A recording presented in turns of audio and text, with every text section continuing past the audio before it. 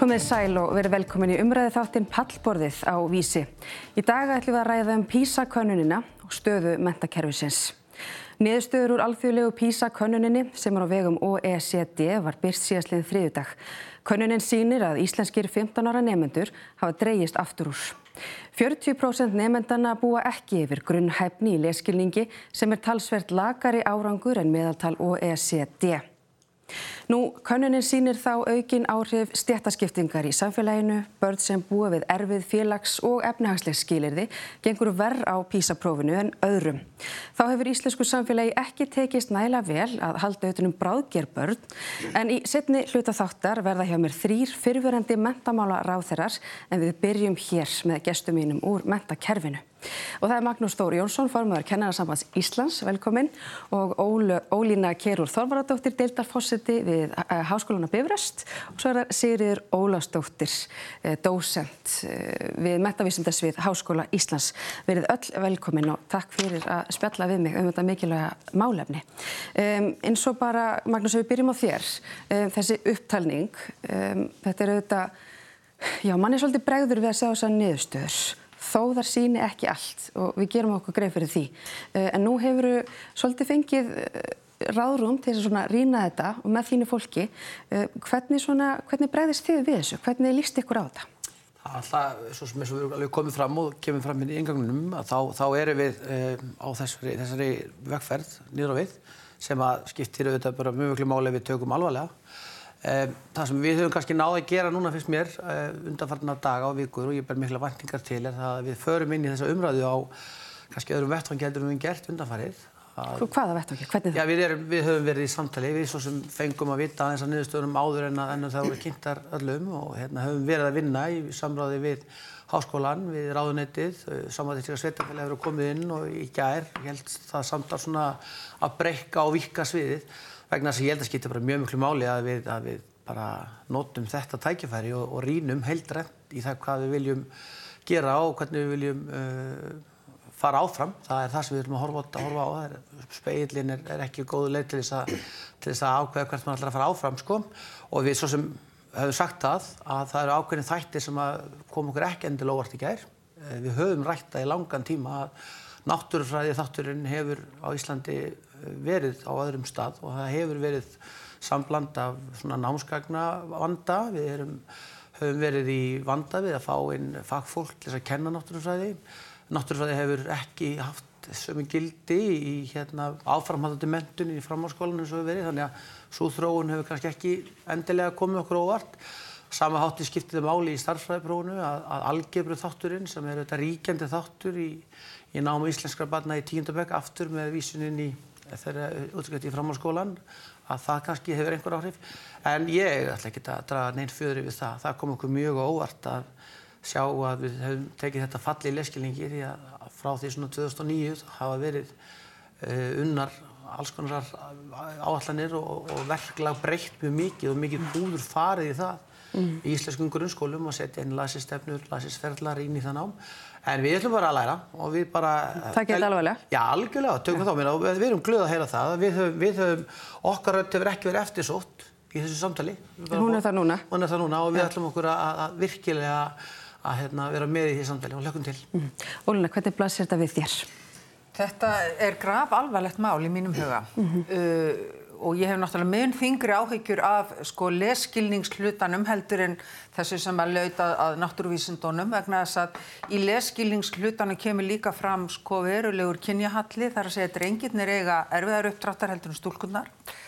Og ef að þetta er svona, sem það allt bendir til, að annar hver unglingur, 15 ára unglingur, ræður ekki við grunnfærni til lesskilnings, þá er að myndast hér í okkar samfélagi hópur fólks með skert tækifæri, skerta möguleika í lífinu, hópur fólks sem á erfitt með að vinna úr upplýsingum, hópur fólks sem hægt er að ráðska með og manipúlera með upplýsingaóreiðu og öllu mögulegu sem að steðjar að í nútíma samfélagi. Það er svo mikið grundvallaratriði að fólk ráði vel við bæði tungumálið sitt að meðtaka það og tjá sig á því. eins og einhver orðaði það svo ágætlega, að þá tungumálið hornsteinn hugsunarinnar. Og við erum augljóslega í þeirri stöðu, það margþættur samfélagslegu vandi sem að greinilega liggur hér undir. Það auðvitað ýmsar tilviljanakenndar og hugsaðar, en kannski ekki alveg alltaf nógu vel hugsaðar breytingar sem hafa átt sér stað í skólakerfinu, en það hafa líka orðið gríðarlega breytingar á íslensku samfélagi. Já. Á stöðu heimilanna, á tækifærum foreldra til að vera með börnum sínum. Og það var ansi gott uppátæki hjá einum fréttamanni að ganga með hljóðnemanniðir í bæ og spyrja fólk, manstu hver kenndi þér að lesa? Langflestir sem svöruðu sögðu það var mamma eða afi. Ég ekki viss að þú spyrðir börn í dag að þessi svör væru á sömu lund. Og þetta umhugsunarefni sem sýnir okkur það að vandinn margþættur og það þarf að nálgast hann úr mörgum áttum en það þarf að gera það markvisst. En þó með yfirsýn yfir öll þessi svið, einhver sem samhæfis. Og átta sig líka á því að eitt leiðir af öðru. Foreldri sem örþreytt, vinnur langan vinnudag, freistast til þess að láta ómálga barn sitja eftirlitslaust yfir enskumælandi afþreyingarefni í sjónvarpinu, unglingurinn inn í herbergi á kafi í sínum ensku tölvuleikjum. Foreldrarnir þreyttir til að tala saman hvað þá að sinna börnunum. Þetta samfélagslegu vandi, en þetta hugsanlega ein liður í skýringunni. Svo skólarnir, leikskólinn sem hornsteinn, fyrsta viðkoma barnsins í menntakerfinu. Það hvað, 60-70% starfsfólks af erlendu bergi brotið varla mælandi, ef þá mælandi á íslenska tungu. Og þar verður svona þessi grunnur til hjá börnunum. Þarna grunnurinn fyrir börnin, upphaf, þarna þau á viðkvæmasta málþroska skeiðinu. Þannig að það alveg gríðarlega margt sem þarf að skoða í þessu samhengi. Og verðum að hafa hugrekki líka til þess að líta í barm og skoða þessi mál öll. Já, og það ekki ásökunarleikinn, sko. Nei, ég held að... Já, nei, við erum að leita lausna. En Sigríður, til þess að geta bætt úr hlutunum, það verðum við samt sem áður að vita hvað hefur farið úrskeiðis. Og við erum að sjá, þetta var svona, við sjáum þróunina, hún fer niður og við, en svo gerist eitthvað núna síðast. Það eiginlega svo gott sem. Hvað hefur gerst? Við skulum lítum bara á verkefnin. Hvað voru krakkarnir látnir gera sem þið gekk svona illa með? Þau áttu að finna upplýsingar á netinu, á ýmsum vefsíðum. Þau þurftu að greina upplýsingarnar, hvort þær væru trúverðugar, hvort það gætu verið leyndir hagsmunir, höfundar, eða þess sem að stendur að baki vefsíðu. Þau þurftu að máta upplýsingarnar við sínar eigin þekkingu, fyrri þekkingu og draga ályktanir. Ef að nemendur ástunda ekki svona lestur, þá gengur þeim ekkert vel á PISA. Þannig ég bara segi, foreldrar og kennarar og börnin sjálf, unglingarnir, ef þið stundi ekki svona lestur, þá þetta bara einfalt svar. Já. En svo þetta náttúrulega eins og Ólína segir, þetta byrjar allt við fæðingu. Og við erum svolítið grimm á Íslandi. Foreldrar að koma yfir sig þaki, þau að borga af námslánum. Eftir 1 ár lýkur fæðingarorlofi og þá neyð og þá eru kröfurnar húsnæði og eitthvað starfsfólk sem hugsa börnin ekki bara 3 tíma, 4 tíma á dag eins og var á rólavöllunum hérna í gamla daga. Nei, 8 til 9 klukkutímar á dag og þetta eru mótunarár barnanna og þú getur algjörlega mælt tungumáli sem börnin fá í samskiptum við fólki í kringum sig og þannig færni barnanna í tungumálinu. Það eru algjör tengsl á milli og því meira sem börnin kunna í tungumálinu, þeim mun hraðar auka þau færni sín í tungumálinu. Og það eiginlega komið tími til að við öll á Íslandi áttum okkur á því að það búið að stunda rannsóknir á sviði málþroska og læsi núna mjög kröftuglega í 30 ár.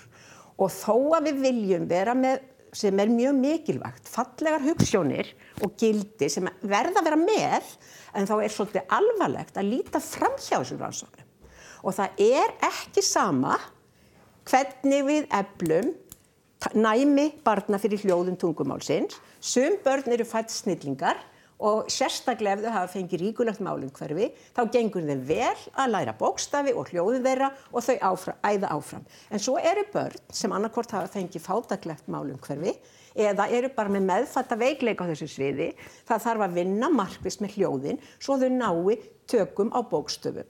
Og við stöndum frammi fyrir því og við erum búin að líta fram hjá því árum saman sína lesfimipróf. Vitið hvað lesfimipróf er? Það færni nemenda til að lesa áreynslulaust úr bókstöfum. Að þú getur tekið texta og lesa hann eins og væri bara að tala. Það eru 30% krakka í 10. bekk grunnskóla á rauðu. Þannig að þetta er grundvallafærnin. Hvernig ætlar þú þá að meta hagsmuni höfunda eða trúverðurleika, máta við fyrir þekkingu þína, ef að öll orkan fyrir það að komast í gegnum bókstafina. Þannig að við þurfum bara að fara að átta okkur á þessu, veikleikar í undirþáttum, málþroska og læsis, þeir lagast ekki af sjálfu sér. Og það búið að sýna þetta svo mikið og íslenskar rannsóknir sýna aftur og aftur og aftur að það vaxandi munur. Og það vaxandi munur strax í 1. bekk grunnskóla. Já. Það vaxandi munur frá 4. bekk upp í 10. bekk í þekkingu nemenda á þessum lykil orðaforða, þessum námsorðaforða sem gengur þvert á allar námsgreinar, ekki bara í grunnskólanum heldur líka í háskólanum. Þessi orð sem ger okkur kleift að fjalla flókin viðfangsefni á íslensku. Og þannig að við verðum að fara að opna augu fyrir þessu. Ég kom að grípa þetta aðeins vegna þess að við vorum nú bara aðeins að rýna onni í því að það hafa legið fyrir lesferilskannanir á Íslandi.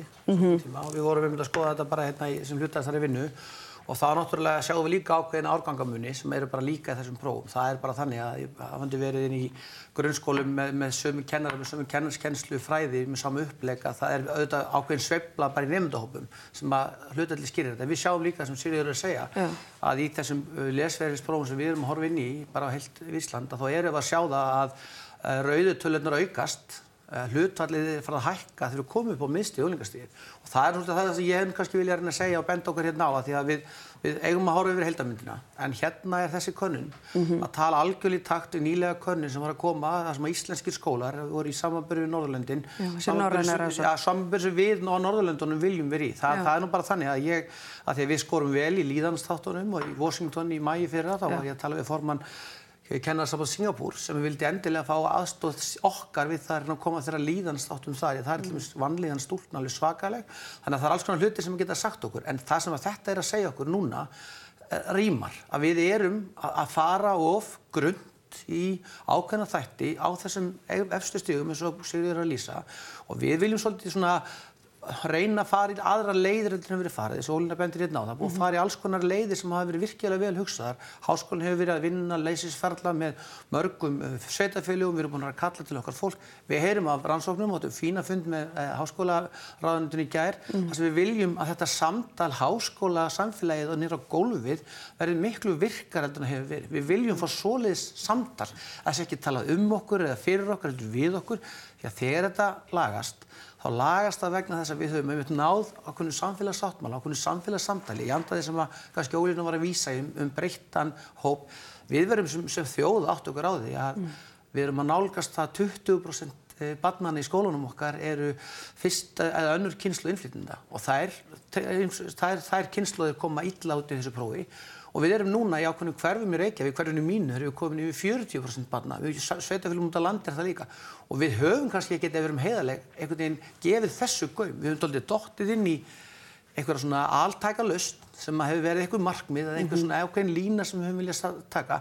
En kannski ekki rýnt inn í það sem Ólína fór yfir og þetta Sigríður hefur bent á. Að við þurfum að kanna og vita hvaða samfélag við erum að tala inn í. Þar þurfum við að skoða námskrána okkar. Námskrána í dag öllu Norðurlöndunum í ákveðin endurskoðun. Við þurfum að ákveða hvað við viljum stefna á. Að því að Ólína hefur líka reynslu úr menntaskólanum að við þurfum líka að eiga það samtal. Í dag erum við með 70 mismunandi námsbrautir í íslensku framhaldsskólum. 70. Hvernig á grunnskóli undirbúan börnundir framhaldsskólanám og vera þá líka að vinna PISA. Við þurfum að hafa þann saman. PISA þarf að vera hluti af öllu samtalinu. Og það það sem við hefum trú á að sé að gerast núna.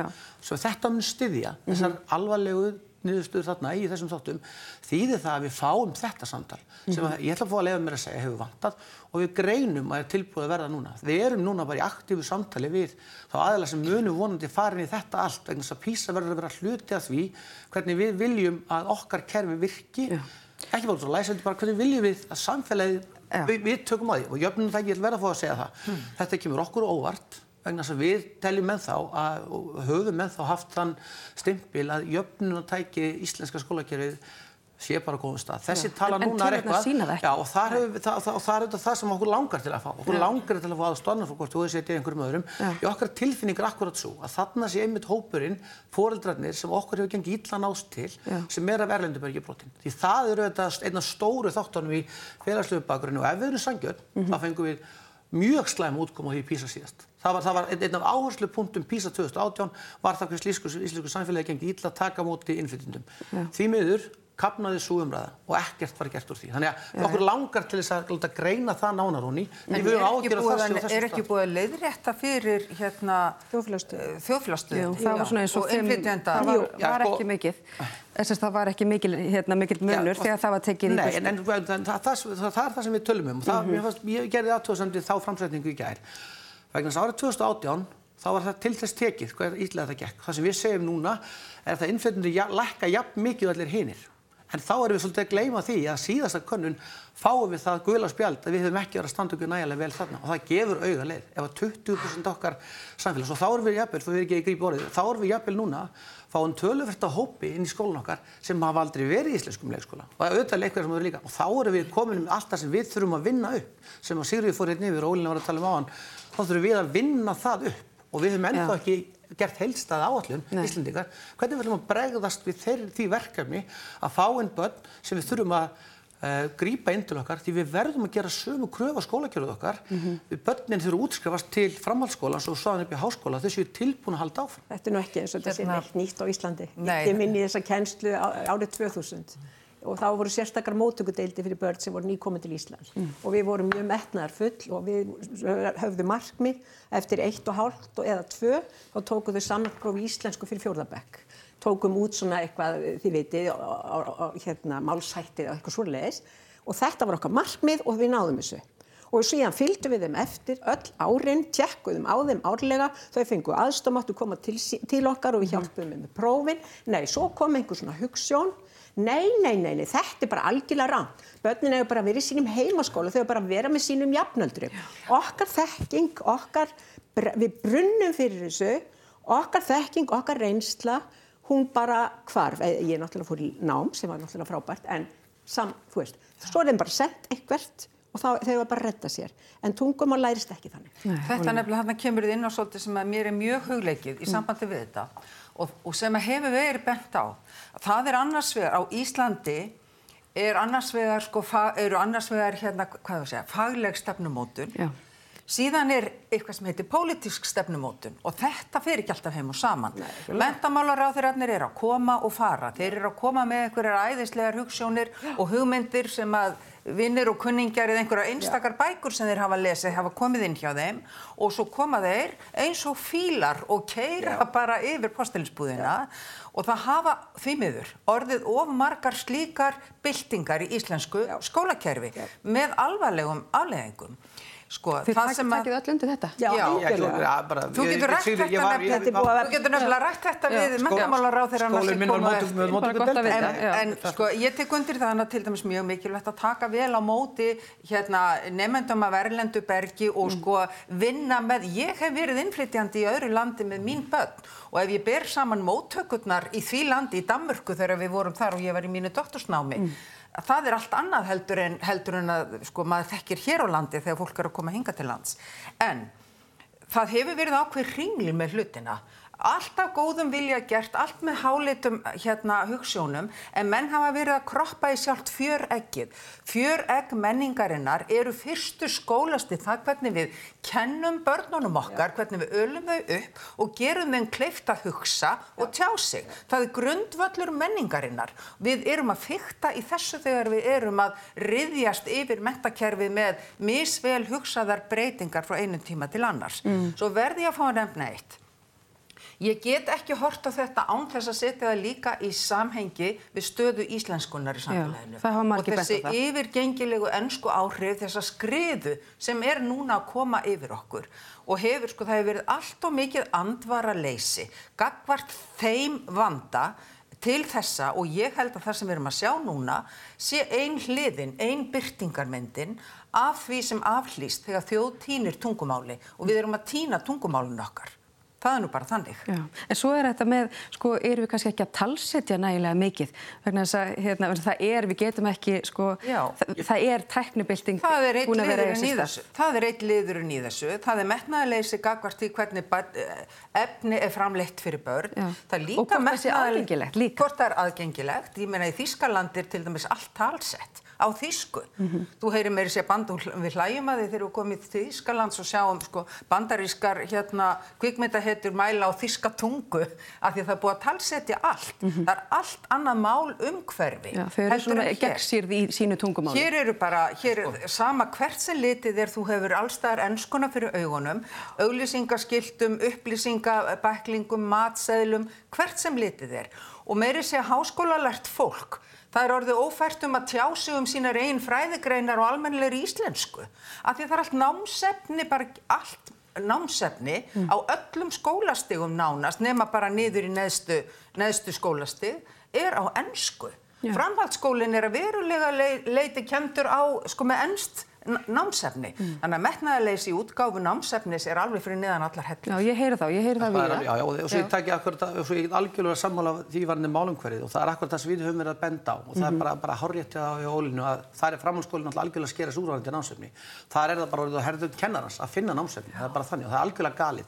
En þið kallir eftir betra, ef þú talar bara skýrt, af því að núna eru fólk að hlusta, hvað vantar? Það sem vantar, að fyrsta skrefi vonandi að gerast í dag. Vonandi ríkið að stofna aftur nýtt það sem við kallað miðstöð skólaþróunar og menntunar sem hét áður menntamálstofnun. Sem aðstoðar svolítið kennarana. Já, sem var bara, eins og Ólína nefndi hérna, það voru ákveðnir pólitískar væringar í kringu þá stofnun, þannig hún náði ekki til flugi sem við verðum að hafa. Við Íslendingar skerum okkur algjörlega úr þar, til dæmis á Norðurlöndunum varðandi það að vera með þennan fræðilega stuðning hjá stofnun sem ríkir traustum. Og það það sem við höfum líka verið síðasta 1,5 árið í samráði við ráðuneytið, ég ætla að leyfa mér að hrósa núna, hafa leyft okkur að vera með í samtalinu. Það ættir að gerast eitthvað, því við Sigríður erum í samtali með ráðuneytinu, þetta þarf svo að gera eitthvað. Við þurfum að setja þetta mál í forgang og það það sem að gleður mig núna í þessar umræðu núna, þó sé að þessum erfiðu völdum að við séum að fá aftur og enn verið dóm í PISA sem við ætlum að sannarlega taka að marka á, þá vonandi hreyfir þetta við því sem við erum hérna að kallast á með, að við séum að vinna með þessi verkefni. Við verðum að leggja áherslu á þetta og þar þurfum við í Kennarasambandinu, við ætlum ekki, eins og ég sagt, við ætlum ekki vera varðstjórinn Lægjarnas Bubba sem var að æfa lögreglukórinn, sko. Við verðum að vera með og þá verðum við að geta gengið inn í það nákvæmlega þessi hlutir sem Ólína að lýsa, að við séum bara að eiga möguleika því að textarnir sem að Sigríður vísaði áðan, að við höfum þá rammaða í okkar námsefni, því við getum ekki alltaf stóla á það að kennararnir í 178 grunnskólum víðsvegar land, að þeir hafa alltaf þennan frjóa hug og vera allir á þessum stað.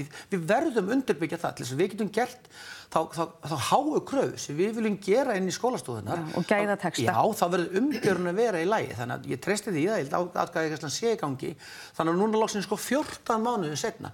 Pólitíkin hefði ekki látið Hafrannsóknastofnun vera að láta hana reika á reiðanum í 14 mánuði, stefnuleysa. Þar inni sitja núna matsferðla sem við erum búin að vera að vinna sem við viljum að koma í sem ákveðið viðmið í okkar starf. Þar liggur núna vinna við ytramat sem hefur legið niður á Íslandi í 6 ár, ytramat á skólastarfi í grunn- og leikskólum. Þú veist, þetta svolítið bara viðhorf sem að kannski verða að vísa í að pólitíkin verður að taka á. Við ætlum að vera með og það má enginn misskilja það þegar við bendum í þær áttir. Þetta eitthvað sem við höfum sagt áður.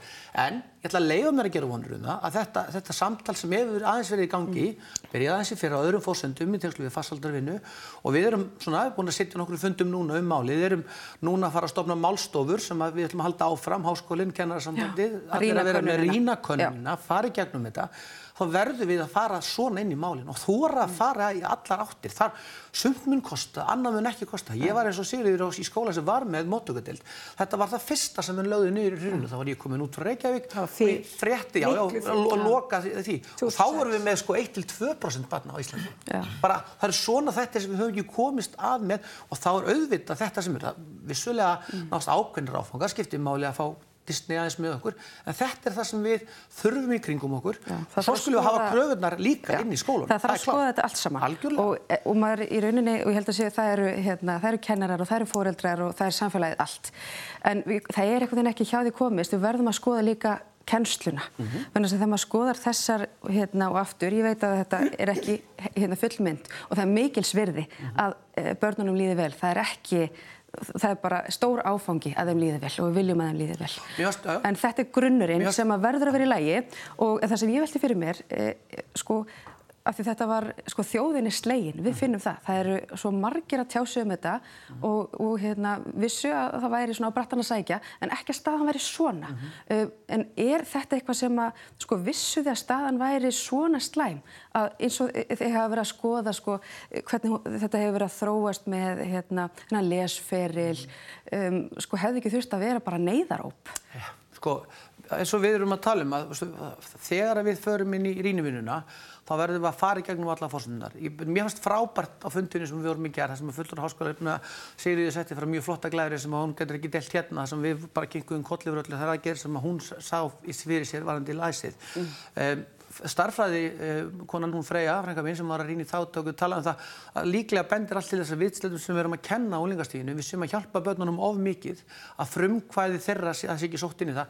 Það talar inn í þessa könnun á kennslu, þar sem að segði annars verð það að frumkvæði nemenda í íslenskum skólum virtist minna að vera sótt í það, sem þýðir það að við sem kennarar erum jafnvel að hjálpa of mikið. Og svo var það auðvitað bara ekki síður áfall fyrir okkur að kynnast því að íslensku kennslan í þessu unglingastíð okkar virtist vera miklu meira yfirborði heldur en í öðrum löndum. Hún er ekki nægilega krefjandi. Getur það verið? Að hún sé ekki nægilega krefjandi? Það er akkúrat það sem við þurfum að fara inn í núna. Og þá er það bara þannig að þá er ákveðna bjargir sem að við, nákvæmlega námsefnið, við þurfum að horfa inn í kennaramenntun, við þurfum að horfa á starfsþróunar, hugmyndir, möguleika kennarar, alls konar hluti sem að leiði niðri og við ætlum að vera í þessu samtali. Því að þetta var auðvitað, eins og ég sagði áðan, náttúrufræðin eins og ég sé svo Ólína sagði líka, við erum þar á okkur Magnús Þór sem við viljum skoða. Starffræðin gat haft einhverja sveiflu í ljósi þess að það er áherslu þáttur sem að framhaldsskólinn kallar mjög sterkt eftir, sem algebran ekki með í því prófi. En það var auðvitað bara, þegar við sáum lesskilningstöluna þá komum við okkur óvart, ekki síst í ljósi þessa, eins og einn sagði við mig í gær, hefði við bara getað að loka skólunum í COVID. Því að við vorum með skólakerfi sem voru opið allan tíman, en við erum ekki að vera grætt á því.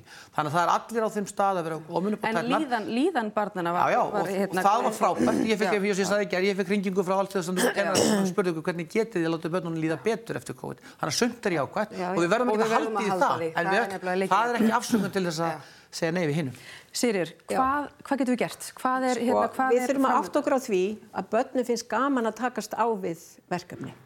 Og það er lífsgleði fólkin í því að fá svona verkefni í skólanum þar sem þú fer bara í flæði. Þú gleymir stað og stund. Þú ætlar að fara að skoða eitthvað á netinu. Skoða þessi hefur þessa skoðun og hinn hefur þessa skoðun og svo vinnum við úr þessu og höldum svo foreldrakynningu eftir 2 vikur eða eitthvað. Þið vitið, gefum börnum svona viðfangsefni sem að tengjast nútímanum, samtímanum, það sem er efst á baugi í dag. Og leyfið þeim, og það sem skiptir svo miklu máli, við erum að prófa hérna lesskilning, en notkun tungumálsins, við tölum saman og við lesum. Við megum ekki gleyma að láta nemendurna lesa texta, lesa upplýsingateksta og tala saman það sem þau lesa og skrifa. Já, þetta er kannski ekkert allt of flókið. Auðvitað er þetta flókið. Við erum að vanrækja foreldra og börn og allt þetta og samfélagið þarf alltaf að opna augu sín fyrir því að munurinn vex með hverju árinu ef við erum ekki að sinna þessu markvisst. En ef við færum nú aðeins að bara efla þessa færni í tungumálinu og íslenskan og hugsa sjálfsmynd barna, verður hún ekki sterkust þegar börn fá að takast á við eitthvað svona sem að, vá hvað ég var góð, vá hvað ég var klár og nú er ég komin svo góð mikla færni í íslensku að mér gengur allt inn svo vel í öllum hinum námsgreinum. Íslenskan kemur inn á allar námsgreinar. Það er við haldið. Ég vil fá að taka undir þetta. Ég held nefnilega það má gera kröfur. Það má og á að gera kröfur, ekki bara til kennara, heldur líka til nemenda. Þú kennir ekki barn að ganga með því að halda á því. Barn verður að fá að detta og rísa á fætur, finna jafnvægið. Eins er skólagangan, menntagangan okkar, lífsþroskagangan, hún er þannig að við verðum sjálf að takast á við verkefni, læra að leysa þau og finna líka að sé ætlast til þess að við stöndum á fætur og höldum brautina áfram. Þannig að ég tek heilsugur undir það. Það má taka til að þessu leyti í kennsluháttum. Og kennarar verða að gera bæði kröfu til sín og verkefnisins og nemendanna. Verkefnið er að mennta fólk til þess að verða sjálfbjarga og nýtir þegnar í samfélaginu. Það annað sem hefur mér líka verið svolítið hugleikið að mér finnst ábyrgðin á menntamálum og þessum málaflokki kannski vera líka aðeins full dreifð. Það einhvern veginn enginn að taka ábyrgðina. Þú veist, við bendum hvert á annað, við veltum fyrir okkur stóra samhenginu. Þetta eins og í hruninu. Það var enginn einn sem bar ábyrgðina. Ábyrgðin var dreifð. Og við erum með ráðuneytið, við erum með pólitíska forystu, við erum með menntamálastofnun, endurreista menntamálastofnun eftir eitt hrun. Sveitafélögin sem hafa tekið að sér hluta skólakerfisins, við erum með skólana sjálfa og svo aðskiljanlegar stofnanir sem eiga að þjóna öllum þessum aðilum. Þetta orðið ansi mikill frumskógur. Þannig að það þarf kannski að taka svolítið til í þessu, einbeita sér að verkefninu og taka upp meiri staðfestu.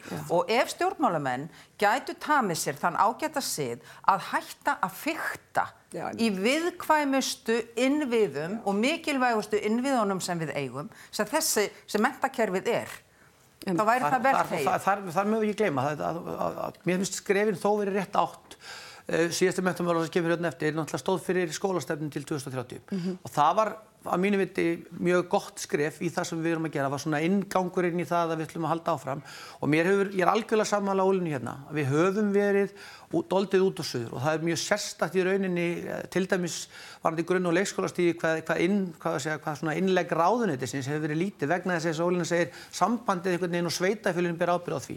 Og þetta skiptir mjög miklu máli að verði hluta því sem við erum að tala, að við getum þá verið þá samábyrgð fyrir því sem við erum að gera. Og þar erum við með menntastefnu, samþykkta menntastefnu sem var unnin í ákveðinni vinnu og svo verið að búa til leiðirnar inn í þá menntastefnu og það var vísir að því sem verður að vera. Við verðum að taka ábyrgð á þessu saman, einmitt hver á axla ábyrgðina. Ef við ætlum að vera með þetta svona, eins og Íslendingar eru með, marga sem koma að því, þá verðum við að gera það kröfu að þau samfélög, eins og Ólína segir, ég ætla að fá bara Kennarasambands inn í þessa púlið sem Ólína fór hérna yfir, segja bara við erum að bera ábyrgð og hættum að benda hvert og annað, förum inn í þetta, byggjum á þessu sem var gert varðandi menntastefnuna, hún bara mörgulegt ágætt. Við getum alveg lagað hana til, ef við gerum það þá saman og förum saman í verkefni. Og það væntingarnar sem ég hjá okkur, af því mér langar svo að koma einu að lokum, vegna þess að vera sanngjörn gagnvart kennurum, vegna þess að ég veit að það er svo mikið á þá lagt. Og ég velti líka fyrir mér, hvort það sé eitthvað hér ósagt, vegna þess að það sem ég hef líka verið að lesa oft heyrt að það ómikið læti. Það náttúrulega með skóli án aðgreiningar. Eru kennarar að fá nægilegan stuðning til þess að halda þessu uppi? Er hægt að læra í þessum hávaða? Skóli án aðgreiningar, það vill engin skóla með aðgreiningu. Ég veit. Nei, það ekki það sem ég veit að það ekki alveg sama hvernig þeir eru stefnu. Það verður að vera innleggi, vegna það skiptir mjög miklu máli að þegar við vorum einmitt að taka því, ég var að kenna stefnum upp, þá var skiptir mjög miklu máli að það var hugsað á þann hátt. Það sem hefur aftur á móti vantað og það ekki bara gagnvart pólitíkinni. Við erum búin að vera að taka umræðu einmitt þetta hérna. Við erum með kennsluhúsnæði með opnum rýmum þar sem við erum kannski með 90-100 börn, varandi bara hljóðvist og það næði sem getur líka verið þetta að laga og leysa innan skólans okkar. Við þurfum að skoða það. Og alveg klart mál, bekkjarstærðir. Núna blöndu bekkjarstærðir í skólan aðgreiningar með kannski 26 til 28 börnum, það sem kannski stór hluti, þarf aðstoð í námi, það eitthvað sem við þurfum klárlega að skoða. Og það það svo margt undir. Já, það svo margt undir og það þessi stuðningur sem við teljum okkur, og þarna getum við farið, það ekkert langt síðan ósetið tók það út skólan aðgreiningar og í skýrslunni þess að í heildina komið illa út, en það var hægt að finna dæmi sveitarfélög eða skóla sem voru að gera þetta mjög vel. Og þar eru víslíka til dæmis, þurfum við öll að læra. Skólakerfið, og vinnum saman. Ég ætla að fá enda því, að það eitt það sem verður að gerast. Við erum ofsalega góð í stefnum, og þetta sagði þessari skýrslu. Þeir eru góð í að gera stefnur og þeir eru með flottar námskrár, innleiðingarferlin og hvernig þið fylgið því eftir hefur klikkað. Og það má ekki verða núna. Við megum ekki láta þessa umræðu sem verið síðustu 2-3 daga degi ofan í það, eins og einn kennari sagði á Facebook, að mánudaginn verður komið ný frétt og svo kemur bara PISA eftir 3 ár. Og það má ekki verða. Og það hefur verið út að þetta verið svona tilvílanakennt og fyrirsagnamiða. Það eru skilaboðin. Það má ekki verða. Já, takk fyrir kærlega, kæru gestir. Við verðum að ljúka þessu. Já, ég þakka gestum mínu fyrir góðar umræður. Við erum hvergi næri hægt. Fyrir næst ræði ég við Lilju Alfreðsdóttur, viðskipta- og menningarmálaráðherra, Þorgerði Katrínu Gunnarsdóttur, formann Viðreistar og Illuga Gunnarsson. Við tökum örstutt hlé á meðan þau koma sér fyrir